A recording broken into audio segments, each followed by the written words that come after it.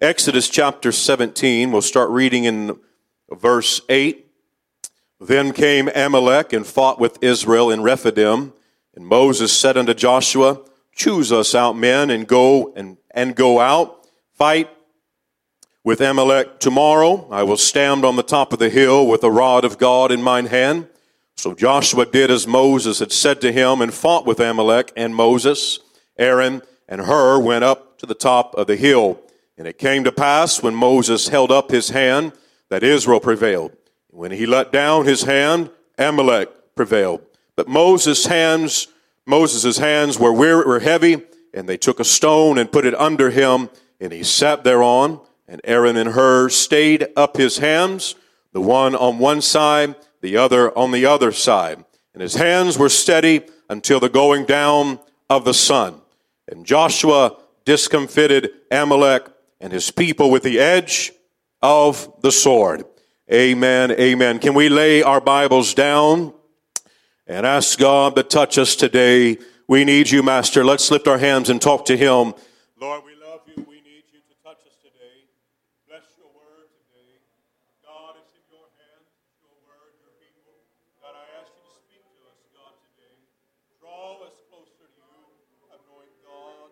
Touch, Master. You see the need and the direction of every life today. We ask you to be with us, God, in a special way. Hallelujah. Hallelujah. I love you, Jesus. Hallelujah. I love you, Master. You may be seated. Our lesson today will be called from stinky sheep. Called from stinky sheep. We see in our text today, we find a familiar passage. We probably remember it from times of Sunday school, times of growing up reading the Word of God, a very familiar passage of Scripture, and it clearly shows the power of God in the life of the children of Israel at the leadership of Moses. And we don't want to get too far ahead, but we do want to acknowledge the power was not just in the sword of Aaron, but the victory was held within the man of God that was being assisted and aided at the time of battle. Within the Old Testament are covenants that express the desire for God to be with his creation. You must understand, we see the Old Testament or the Old Covenant. Within the Old Testament, there are many different covenants, and we'll reference some of those this morning. But what we find today is a covenant that God had made with his people that says and goes on down when starting with the covenant that he made with Adam.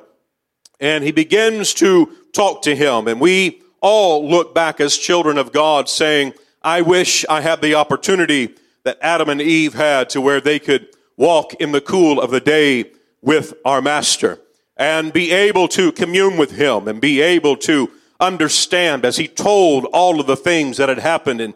And we see that God makes a covenant with them and gives them the perfect life in the Garden of Eden if they had simply obeyed the rules. If they had simply just obeyed the rules. They ate of the tree of good and evil, and they had to be removed because so they did not get to the fruit of the tree of life. Had they gone to the tree of life and everything would have been okay, we would have seen where God himself would have condoned sin and rewarded disobedience. But he said, no, you disobeyed me. I have created a place for you to go and to dwell. I have given you a place that is not within this utopia where animals are walking and dwelling together and we have vegetation. I just need you to tend the garden. I gave you the wisdom to name every animal. And we can go back and what Adam named them is what we call them. We can trace back things that happened in this covenant, in this time. But we find that God kicked them out.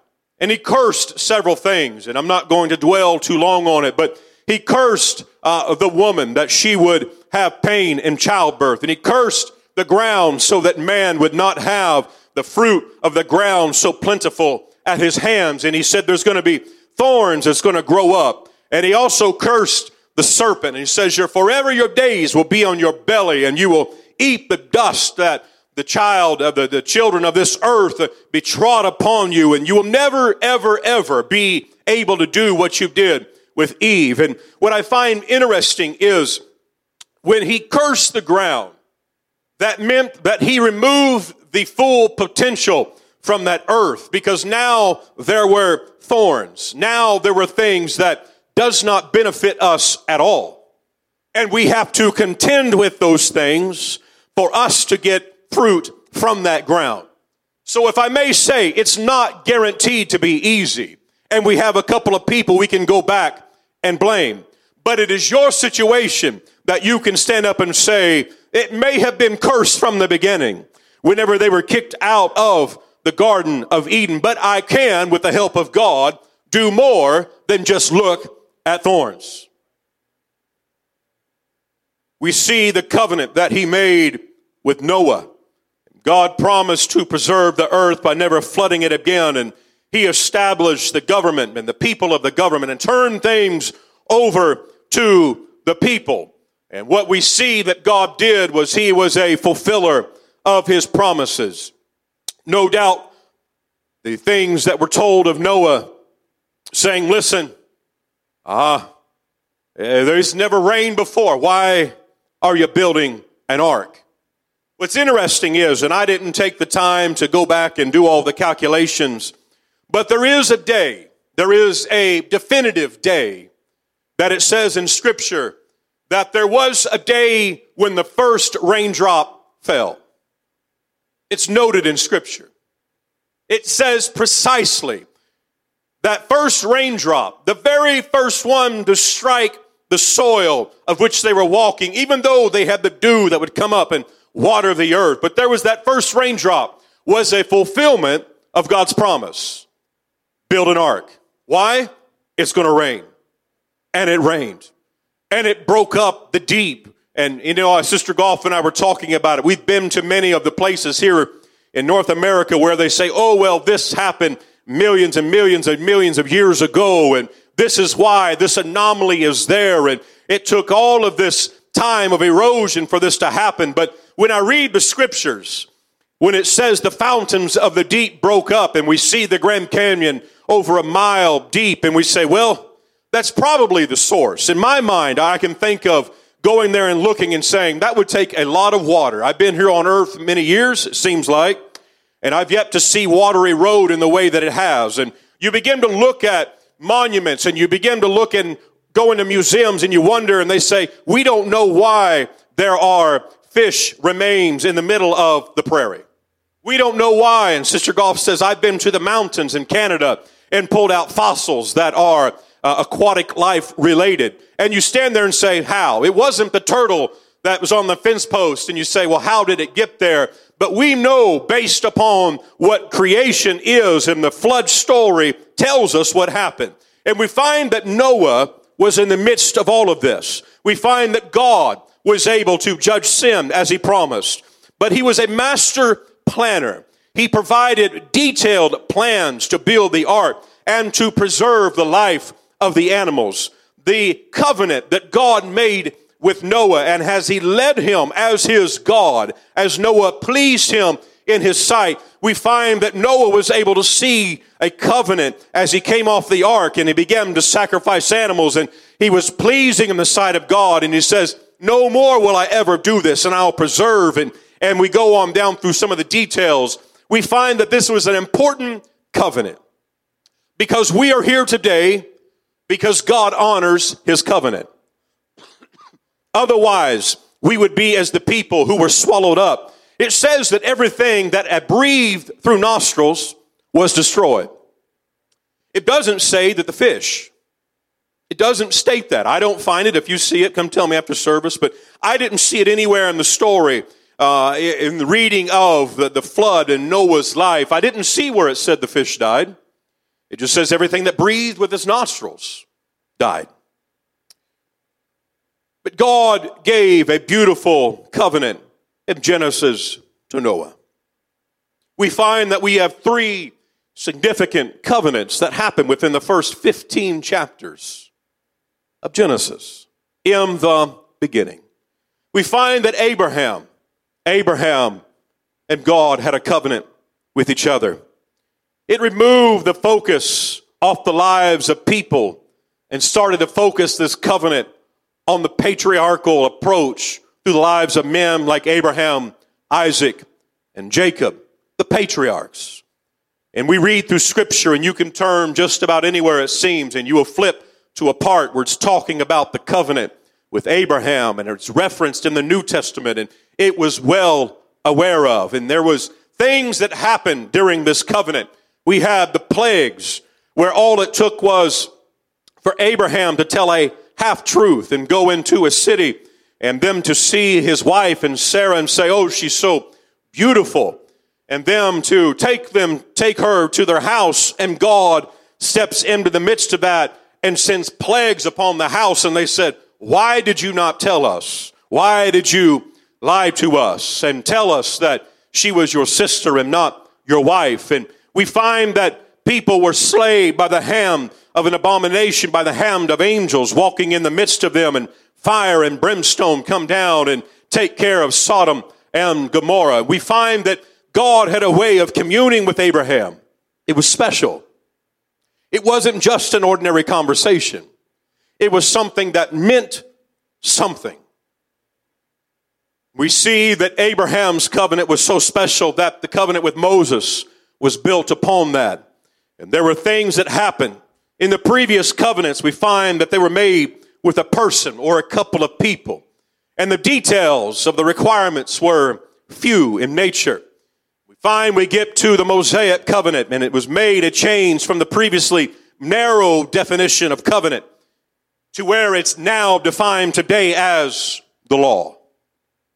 The law of the Old Testament. It was so comprehensive that it became titled the law, and it's held in contrast of the Old Testament to the New Testament.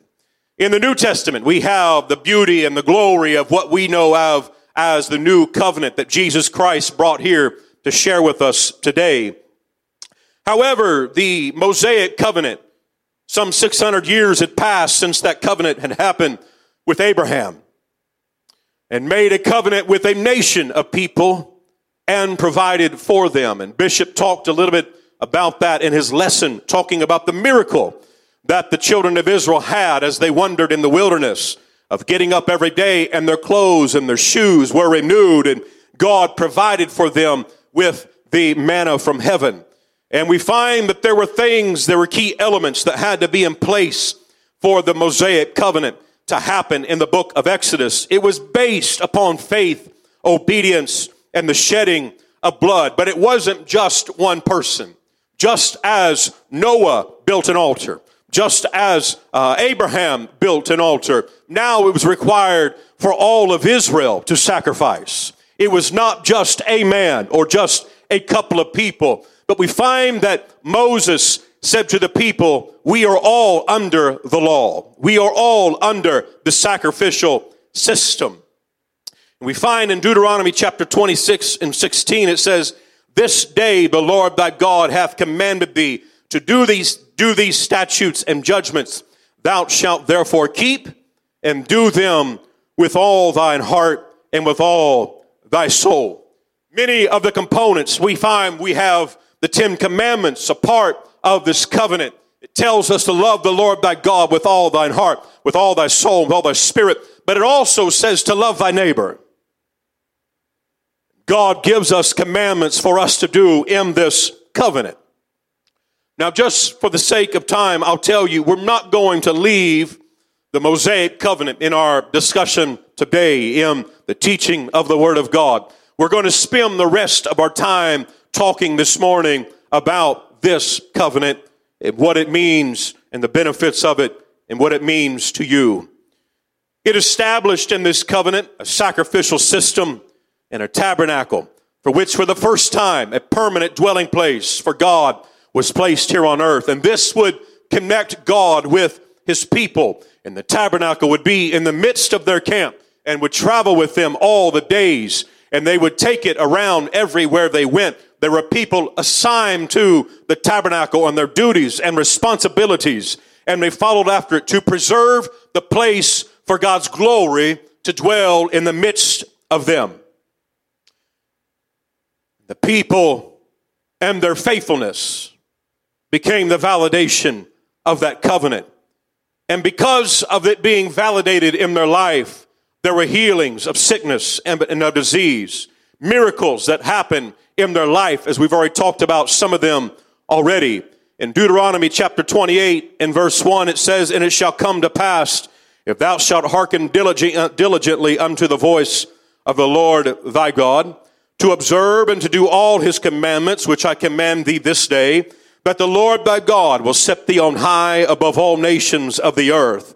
And all these blessings shall come on thee and overtake thee, if thou shalt hearken unto the voice of the Lord thy God." And Abraham was told that if he simply obeyed God, God would give unto him his promises.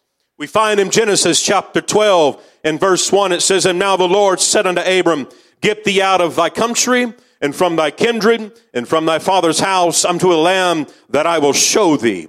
And I will make of thee a great nation, and I will bless thee, and make thy name great, and thou shalt be a blessing. And I will bless them that bless thee, and curse them that curseth thee. And in thee shall all families of the earth be blessed." We call him Father Abraham. In Sunday school, I remember the song, "Father Abraham had many sons." Goes on to say, "I am one of them, and so are you." We can trace our roots back through these great men of God and state we are a part of the family, and we are benefactors of the covenants that these people made with God and God made with them. There is a love and compassion that God has for his creation. It's hard for people to comprehend when they read stories in the Word of God and they say, why would he flood the earth and destroy all mankind? It's because their hearts were turned away from God. Why would he let them build a tower when it says they were all of one language, one tongue, and they come together and said, let us build a tower, let us ascend up into the heavens. And he steps down in the midst of them and scatters the people across the face. Why would he sow division? It's because they had lost their heart for God. They were just living in the motion of that day. When we look at Abraham, he was told to go do three things. Get thee out of thy country. He left. Away from thy kindred and from thy father's house. But Abraham didn't do just what God said to do. He took his father with him, and he took his nephew Lot. And if you look back over the blessing of Abraham's life, God did not go visit with him until his father had died and he had split ways from Lot. People like to throw things at you in the church and say, when you got a part of that church, or once you became a Christian, you no longer want to be around your family. And they like to use these examples of the church as drawing a wedge in between your family and you. It's not the case. It's the conviction of God doing something in your life, that you're not just like them, where they say, well, and they start to point fingers at you, how judgmental you are and how much better you think you are. And that's not the case. I wish to God that every one of the backslidden family members that I used to sit on the pew with would walk back through the doors. And I love them dearly, and I pray for them, and I say their name in prayer and begin to talk to God on their behalf and say, God, touch them, help them, change them. But never do I say they're not good enough to be my family. God wants us to love those around us, but he has requirements for us. He has requirements. We like to think of God as just that person that loves everybody, and he does. But he has a standard that we must meet and attain to reach out to him and say, God, what do you want from me? Because staying the same is not what he wants. He wants something more from us. Now imagine yourself as Moses, as he began to write in the book. In Exodus chapter 17, verse 14, it states, and began to pen all the words of the Lord, as it says in Exodus chapter 24 and verse 4. And Moses would have the previous covenants of the Lord revealed to him as he begins to pen the words of the Pentateuch, the first 5 books of the Bible, begins to write them down, seeing in his own life where the Word of God would say, write them down, Moses. Write them down, begin to pen them, and begin to write them down and reference them, and they became the written Word of God for the people of God. We find that all of this was for the reference for the people of God. Now when we look at the covenants, the lessons to be learned is that God's covenants have requirements. Mainstream Christianity would want us to think that the God of inclusion overlooks disobedience, and that God himself clearly states as a requirement can clearly be shunned by those that open their doors and say, we're a Christian.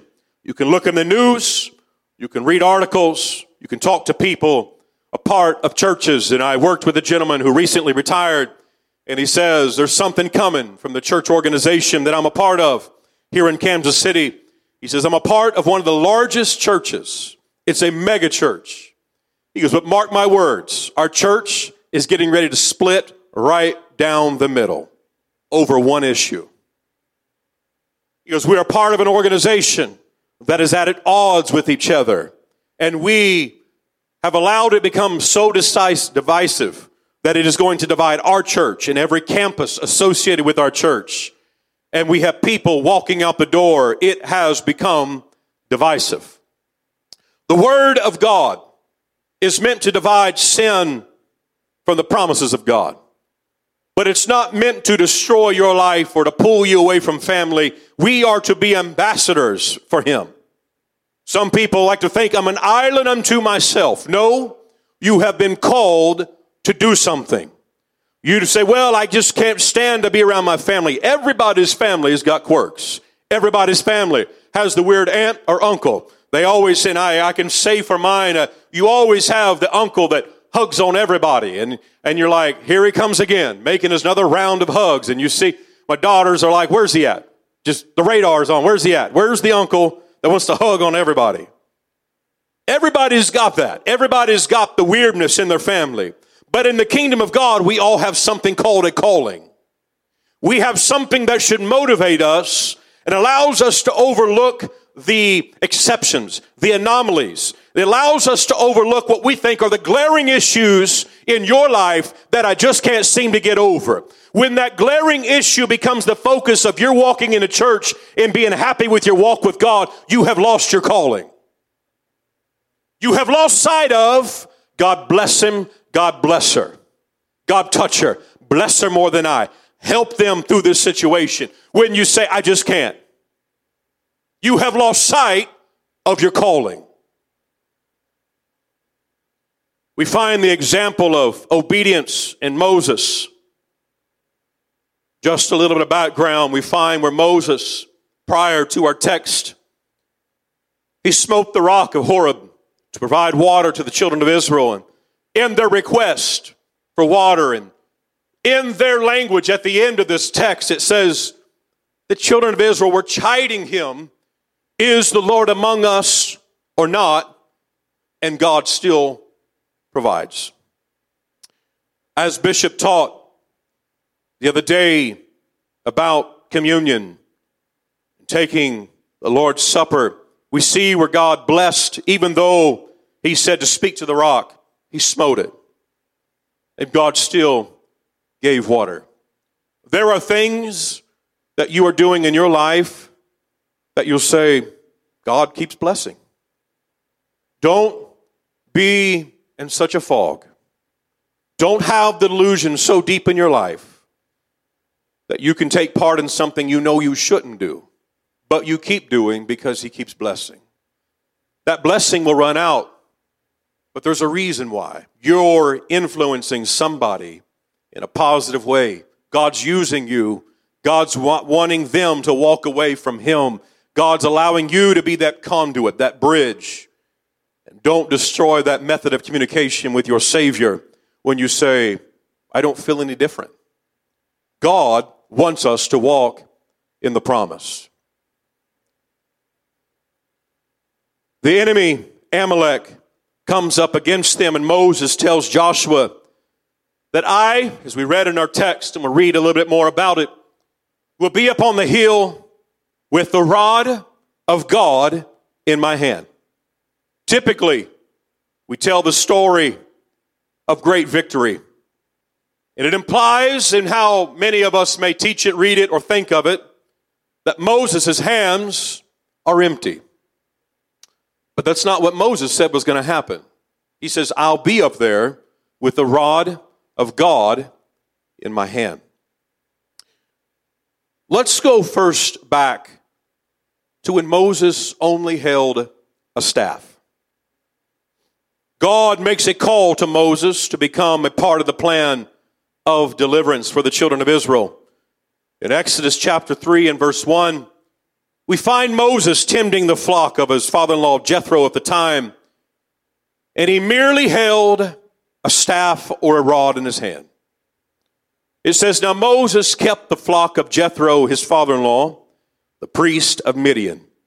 And he held the flock, and he led the flock to the backside of the desert and came to the mountain of God, even to Horeb. Now Moses, as it says in verse 1, now Moses. Let's look at the life of Moses. They are remarkably divided into three segments. The first 40 years, the second 40 years, and the last 40 years.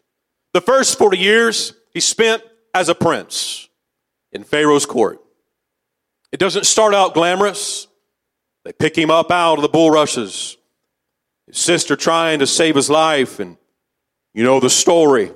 We find that he spent 40 years as a prince. The second 40 as a shepherd in Midian. And the third as a king in Jeshurun, as a leader of the people of God, of the children of Israel. What's interesting is God didn't speak to him until he was 80. There was no daily communication of God and himself like Adam and Eve.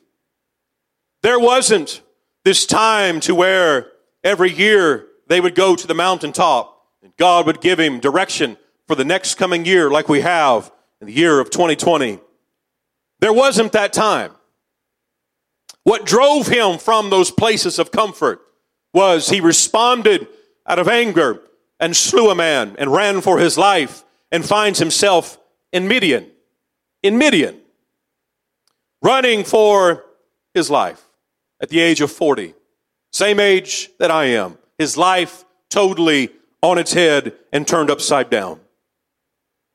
And we think of our life as we sit here in our age that we are today, and we wonder and we say, what does God have for me in my life? That's what we want to talk about today. We find that he had now finished his second 40 years when he has been commissioned to bring Israel out of Egypt. And you can read through in Exodus chapter 3 all the things that happen. And sometimes it is long before God calls his servants out of that work which of old he designed for them. For Moses was born to be Israel's deliverer. And yet not a word was said to him. Not a word from God was said to him until he was ending the second segment of his life. Whenever Moses, at the age of 80, walks out there and he sees the burning bush. We like to reference this story and think of how great the walk with God it must have been. But we must understand this was his first time to hear from God. This was the first time for him to hear the voice of God reach out to him and say, Moses, Moses. And to draw him to the presence of God. We read in verse 4, it says, the Lord speaks to Moses from the burning bush. In verse 7, the Lord recognizes the sorrows and afflictions of the children of Israel in their captivity. And the people that Moses had been called from, it says the Pharaoh had died, and the people lamented before the Lord, asking for a reprieve from their situation. The covenant with Abraham stated that the children of Israel would go into captivity for many years. But it also says in the covenant with Abraham, the children of Israel will come out with much wealth. In Genesis chapter 15 and verse 12, God makes a covenant with Abraham and to his seed.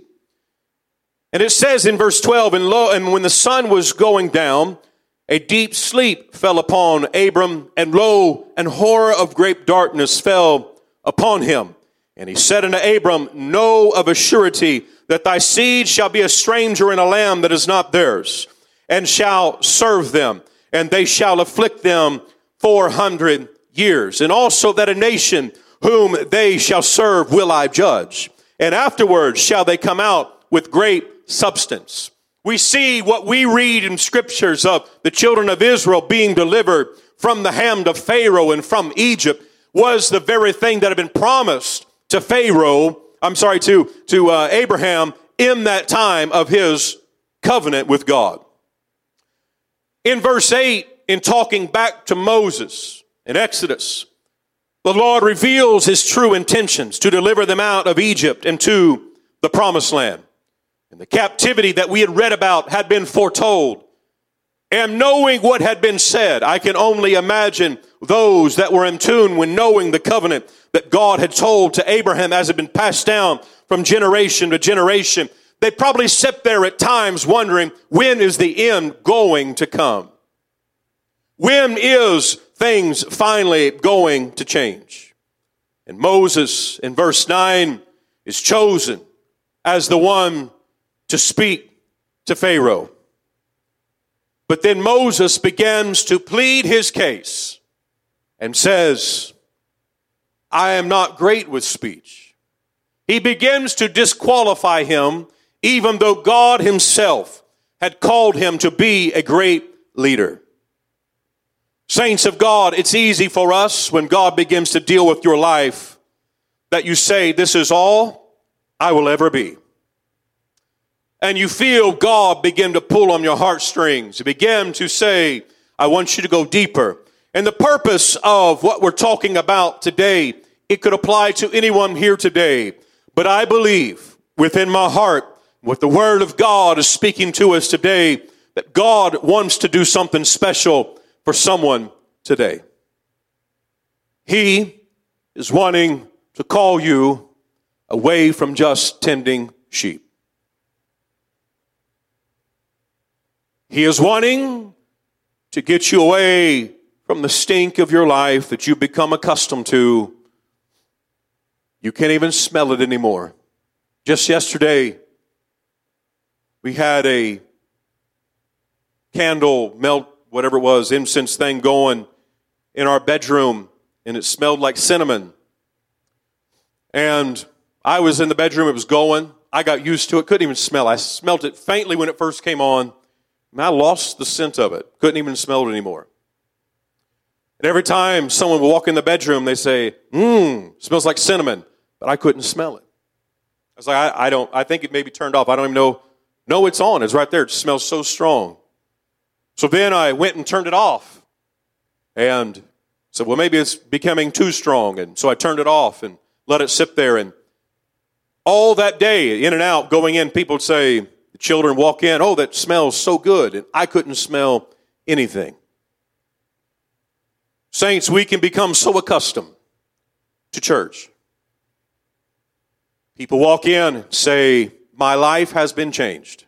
All the while, we can sit here and say, it's just church. God is calling us. I'm not preaching at somebody today.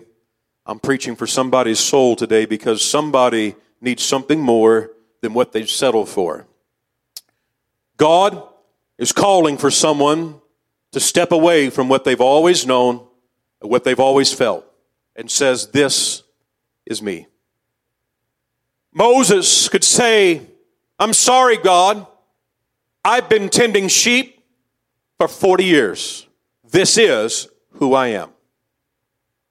But little did he know that God was placing him in that moment to equip him for the next phase of his life. That rod that he was been handing, and at one point in time, I can imagine myself when I'm going to select something or purchase something or decide on something. I like to research something, probably to a fault. And I can imagine as Moses was walking up and trying to determine what staff was going to be his, little did he know the power that that staff would represent in years to come. All those days, it was just a tool. It was just him being able to grab a sheep and be able to nudge them this way or fight off an enemy this way, an animal coming in to attack the sheep. For 40 years, Moses drug around a staff, and it was just a staff. For 40 years, he tended somebody else's sheep. 40 years, he worked the land of somebody else's land. 40 years, he acknowledged the promise that God had given to his father-in-law, which was a priest in Midian, and God had blessed them, and there was 6 other sisters, and God gave him a wife, and he cherished her and had a child, and God blessed them. But 40 years, it was somebody else's land, and all that Moses had was a staff. They weren't his sheep. They heard his voice. He bore their sin. He was their leader. But God was proving to Moses, if you'll just do what you've been called to do, there's something great in your life. Saints of God, today you may be sitting here and you may be thinking, I'm just, or this is all I'll ever be. And everybody else gets to do things, and everybody else is a part of this. And you are a part of a powerful and mighty church. You need to recognize that. You are a part of something more than just somebody else's pasture.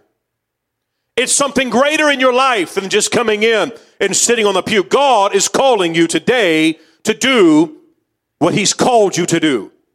It is upon you to respond to whatever it may be. It may be a deeper walk with him.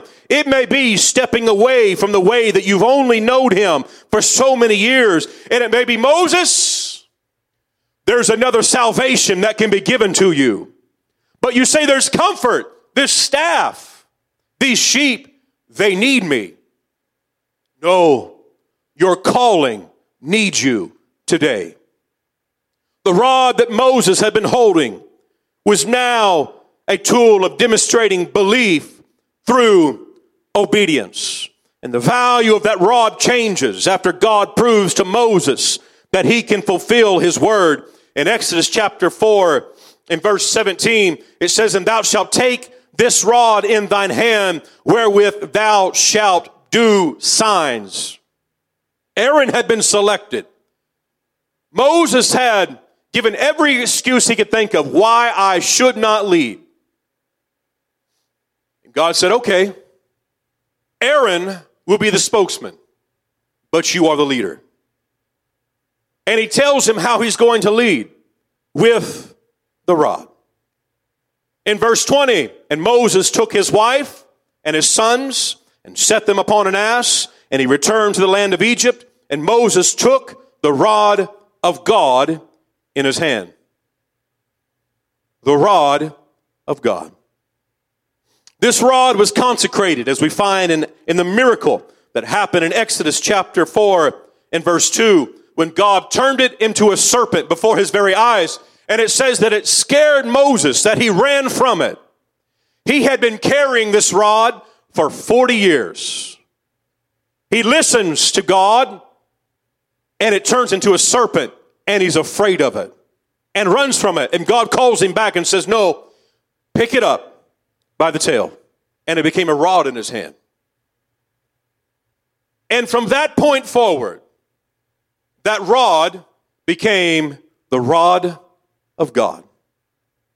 The mighty things that God was going to do in his life based upon the rod of God. In our text we read, then came Amalek and fought with the children with Israel in Rephidim. And Moses said unto Joshua, choose us out men and go out and fight with Amalek.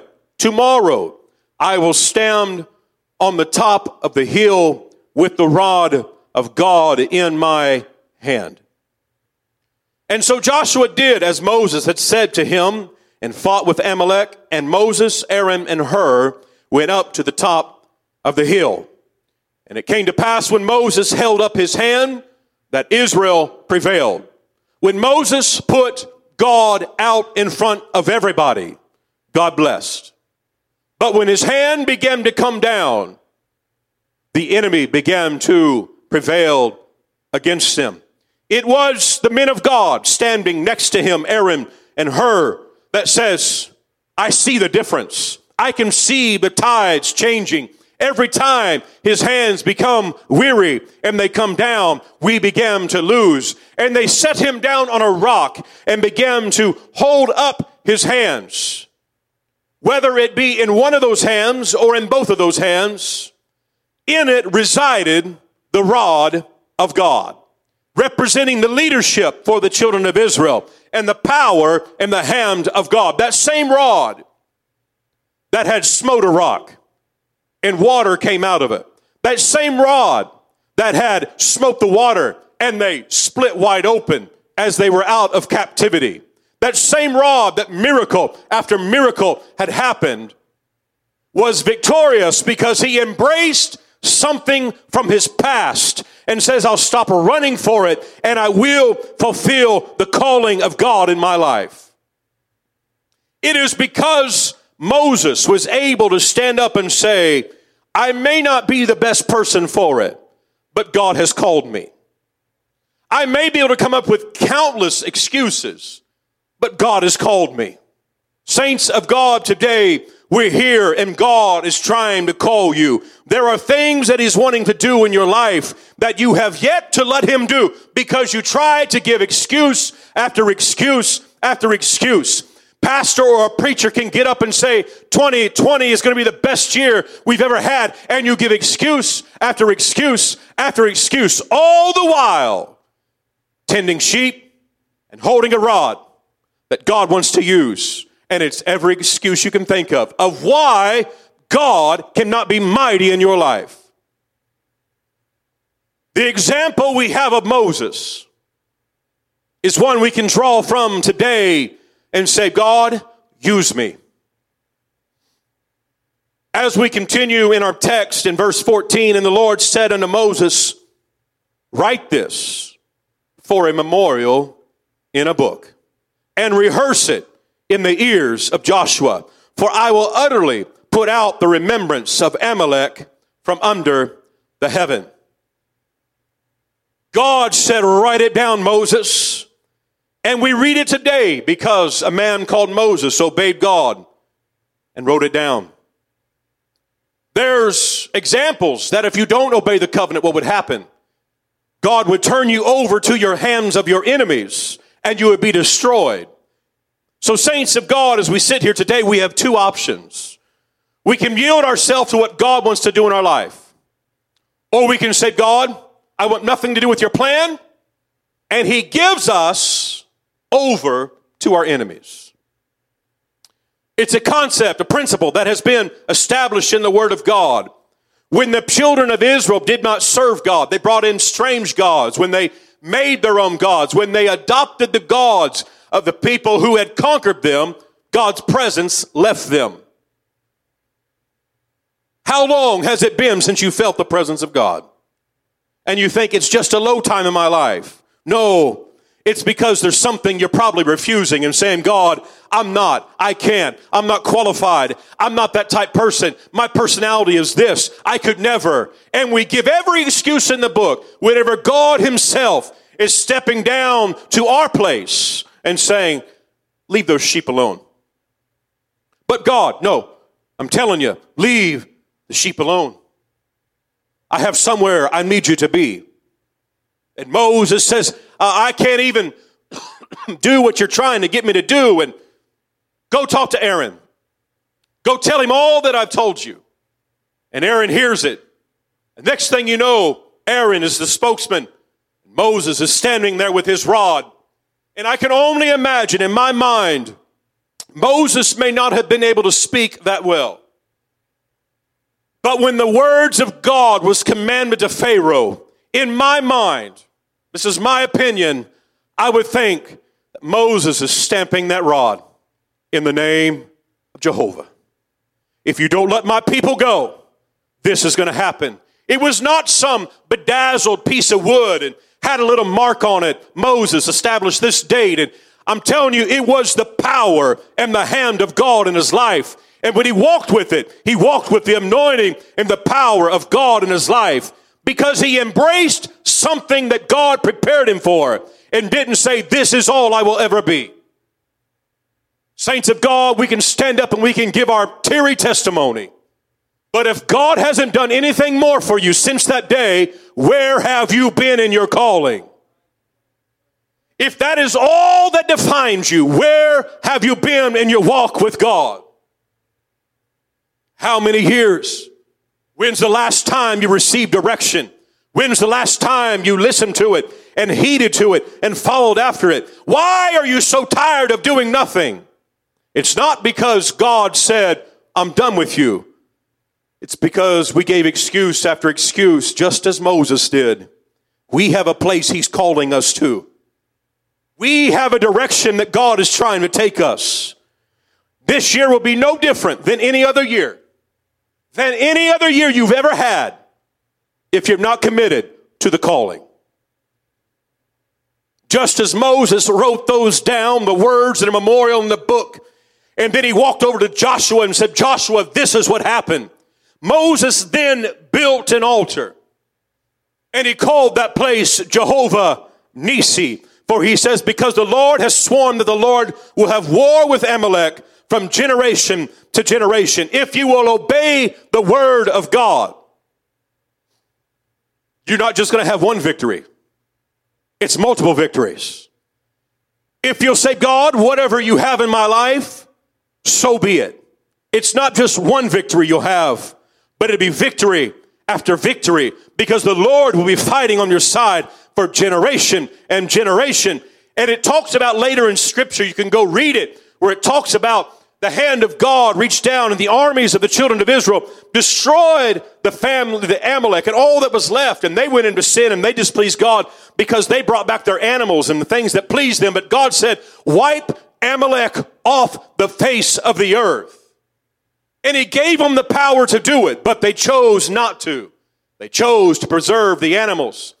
And Samuel says, why do I hear sheep bleating in the distance? Oh, these are the prime animals from Amalek. This is the best of their flock. And God didn't say bring back. He said utterly destroy. When you're told to obey the word of God, it's not on your terms. It's his terms. It's not for you to decide what's best. It's for you to say, God, take all of me for all of you. I will yield myself to you. Half obedience is the same as a half lie. It's a lie. It's disobedience. God is calling some of you today. And I hope to God he's reminded you of some of the promises that he has told you in years gone by. And nothing's ever happened. It's because you haven't done anything with it. God is drawing us. God is pulling us to a place. We hear it time and time again. We don't have all the time we think we have here on earth. We don't have all the time. Nobody is promised. Nobody has a countdown clock of this is your last day here on earth. This is when everything's going to come to an end. And you have X amount of days, X amount of hours, X amount of weeks, and then the time. And you have the precise moment, just like a retirement clock that people put up. This is all I have left before I walk out the door. You don't have that. Here's what you have. The opportunity to make a difference in somebody's life today. We can't play games with God. It was so important to Moses that when he built the altar, he called it Jehovah Nissi. Jehovah, my banner. It was a proper name, and the Hebrew word is rightly preserved. The meaning is the name of Yahweh is the true banner under which victory is certain. You will never, ever be able to be victorious in the kingdom of God without a commitment to God, without recognizing the need for his hand in your life. I can tell you, and you don't have time to hear my story, but I can tell you that God has given me time after time after time to do what is right. And there are times in my life that I would step back and say, not right now. I've got this going on. But God is calling for somebody. You need to do what he's called you to do. This is not something that you can walk up and say, well, today, maybe. It's not in my New Year's resolution. It is your salvation at stake. We must obey God. Because if you don't obey God, it's not just a matter of, I'll just keep coming to church. The problem is, you begin to drift further and further and further from him. His presence begins to get weaker and weaker. God has called each and every one of us to obey him. We serve a king that has his name whispered in the hearts of men, whether they believe or not. There are things that happen that are atrocities in this world. People who don't even go to church. And something horrific happens in their life. And they say, my God, help us today. It's because there's power in the name of Jesus. His name has been proclaimed in the heavens by the angelic host.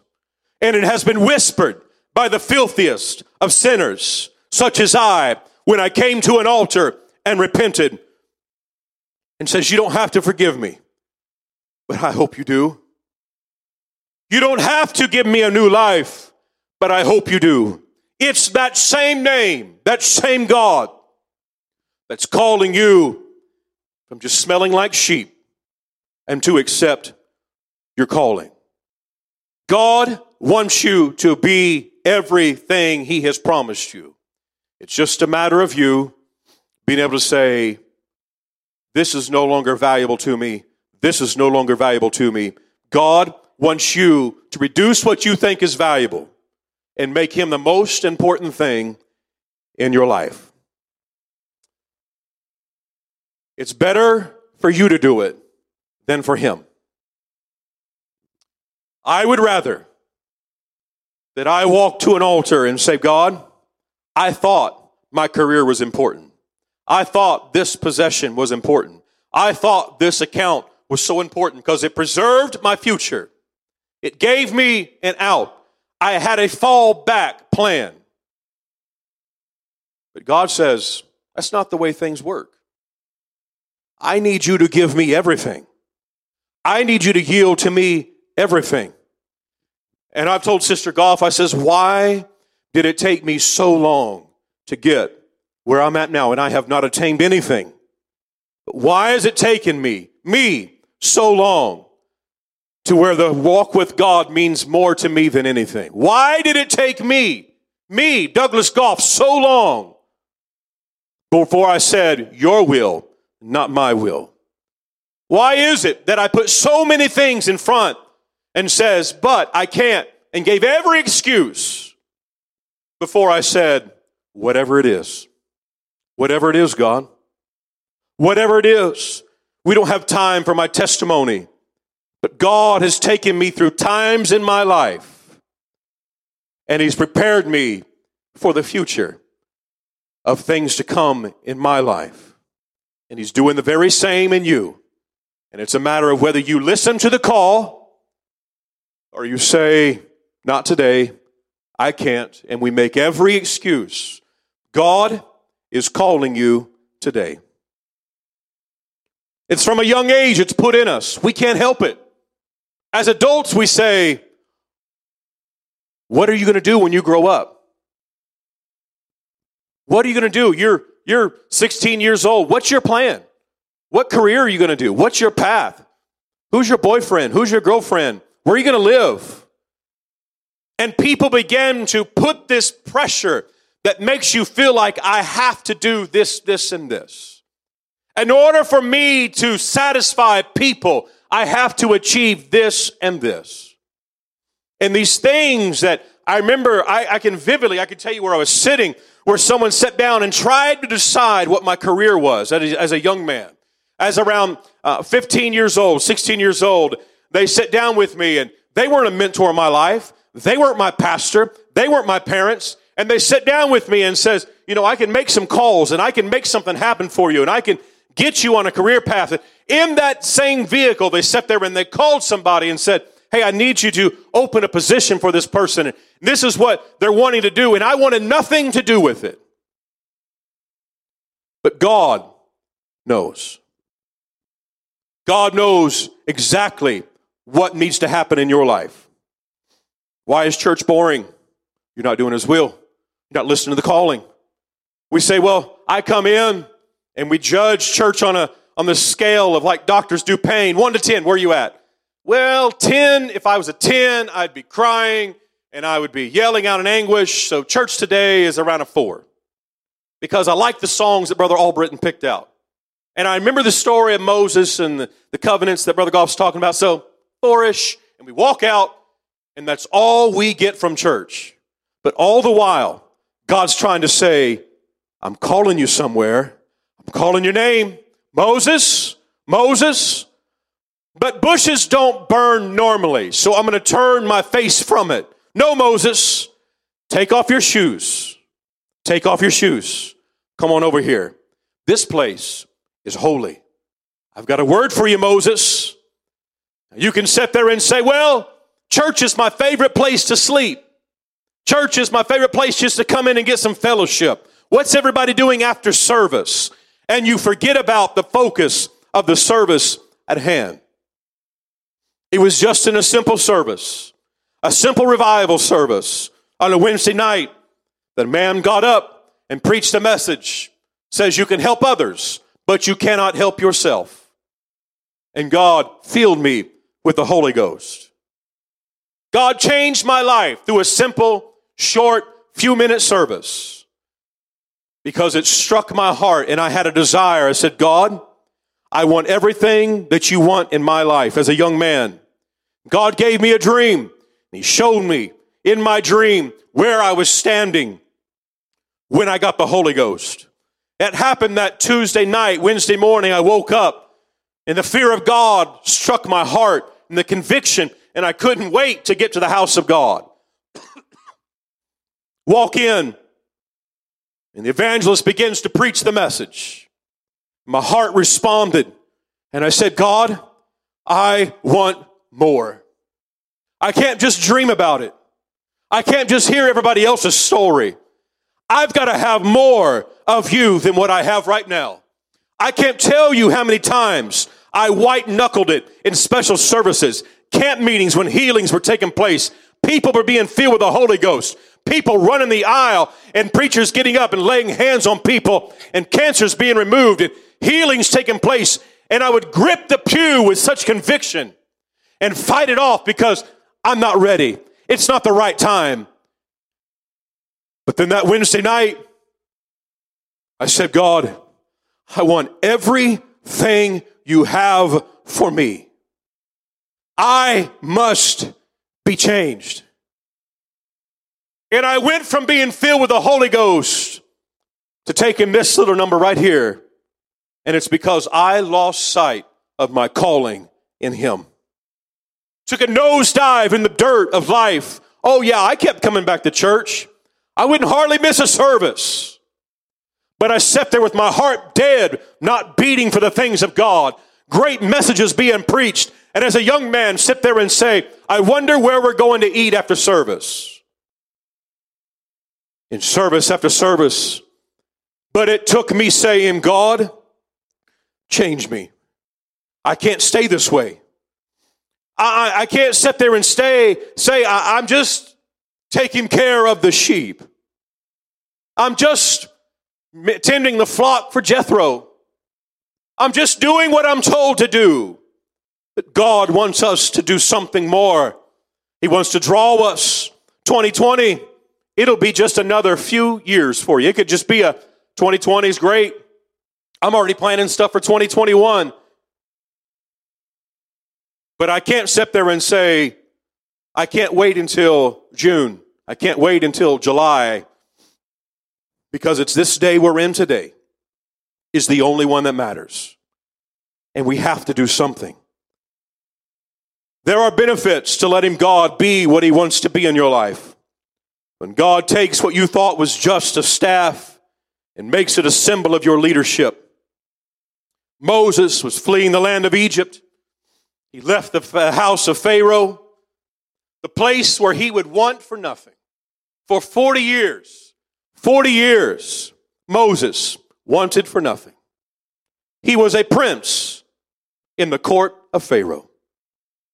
And yet he stands there and finds himself tending somebody else's sheep. You know what he did? On the run, he takes the wife that life handed him, and he took the job that life handed him. And he just made the best of it.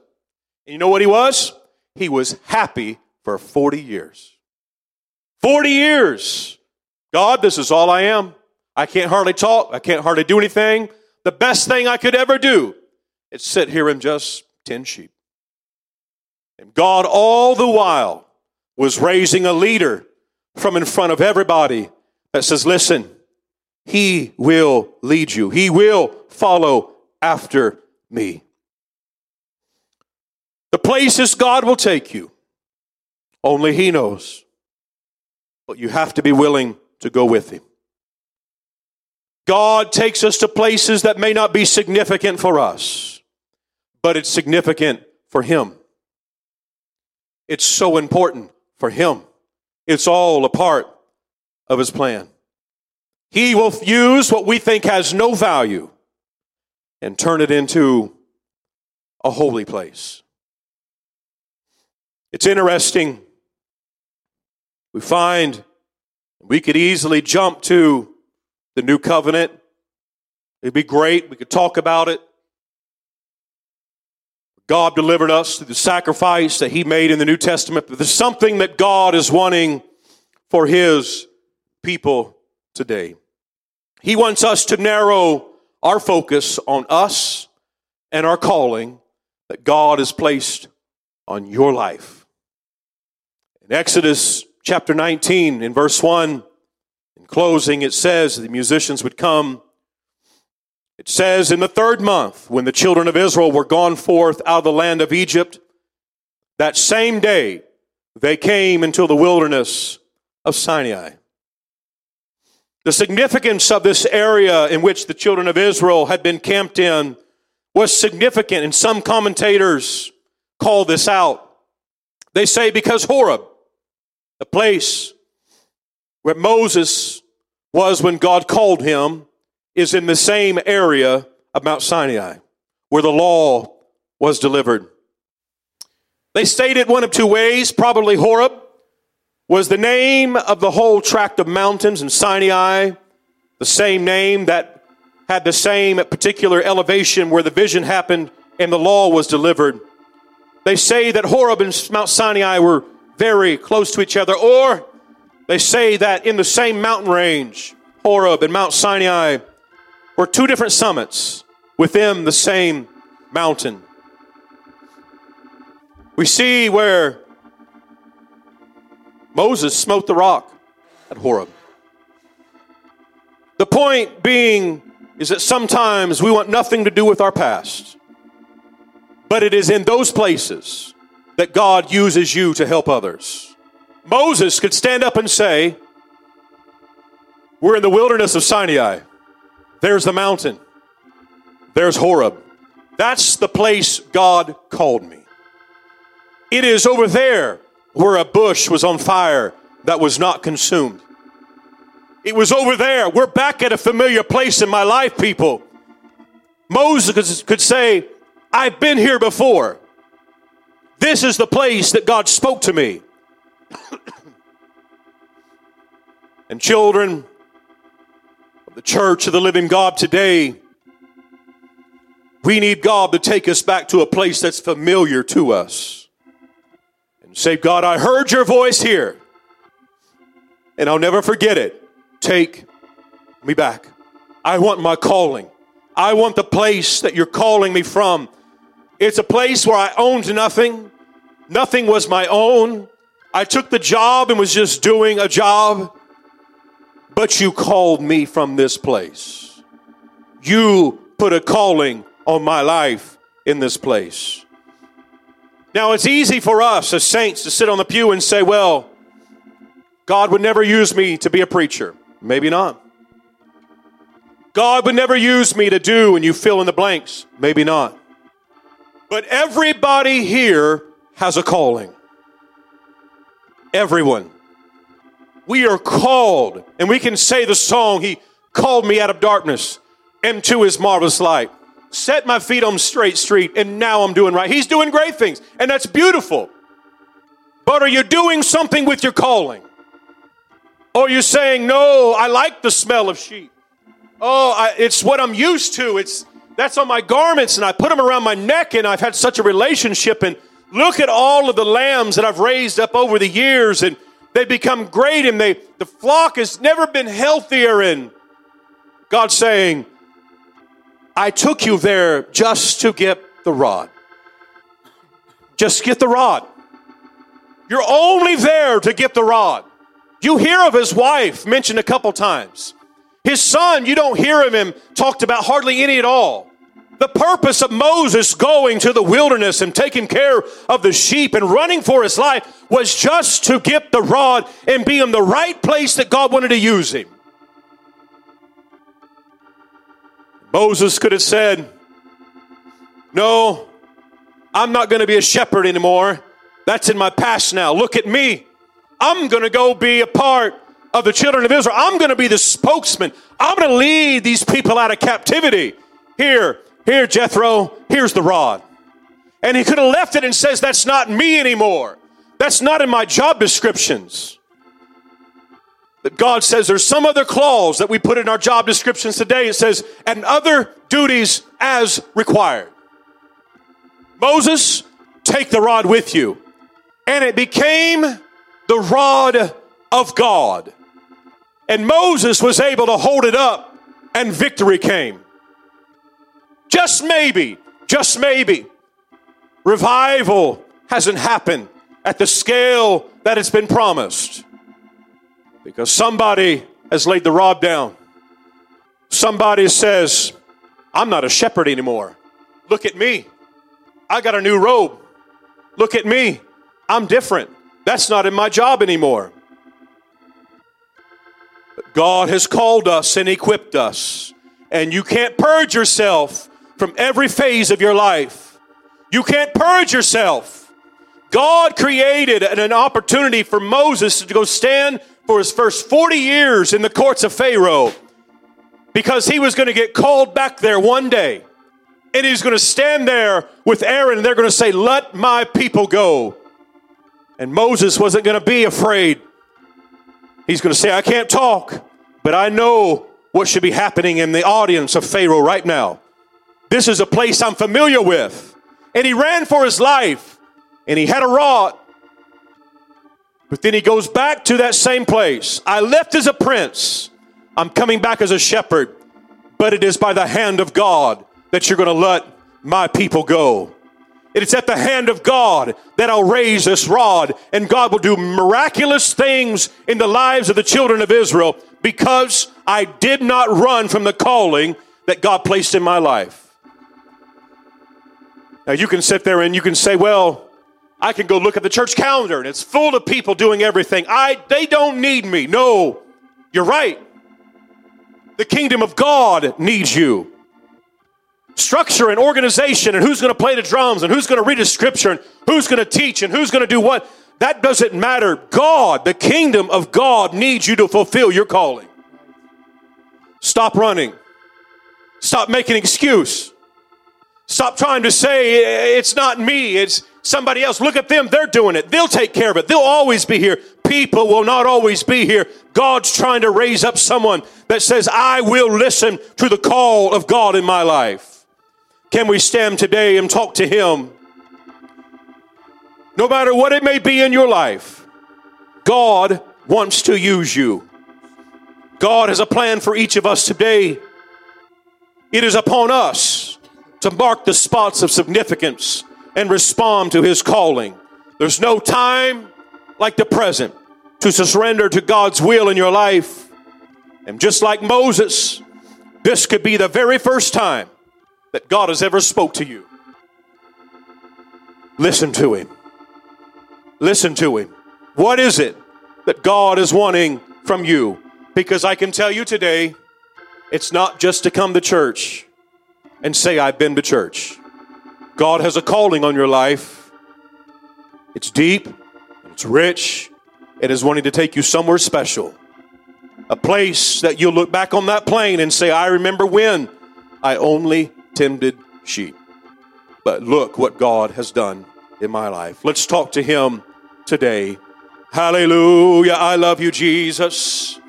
Hallelujah. I love you, Master. I love you, Jesus.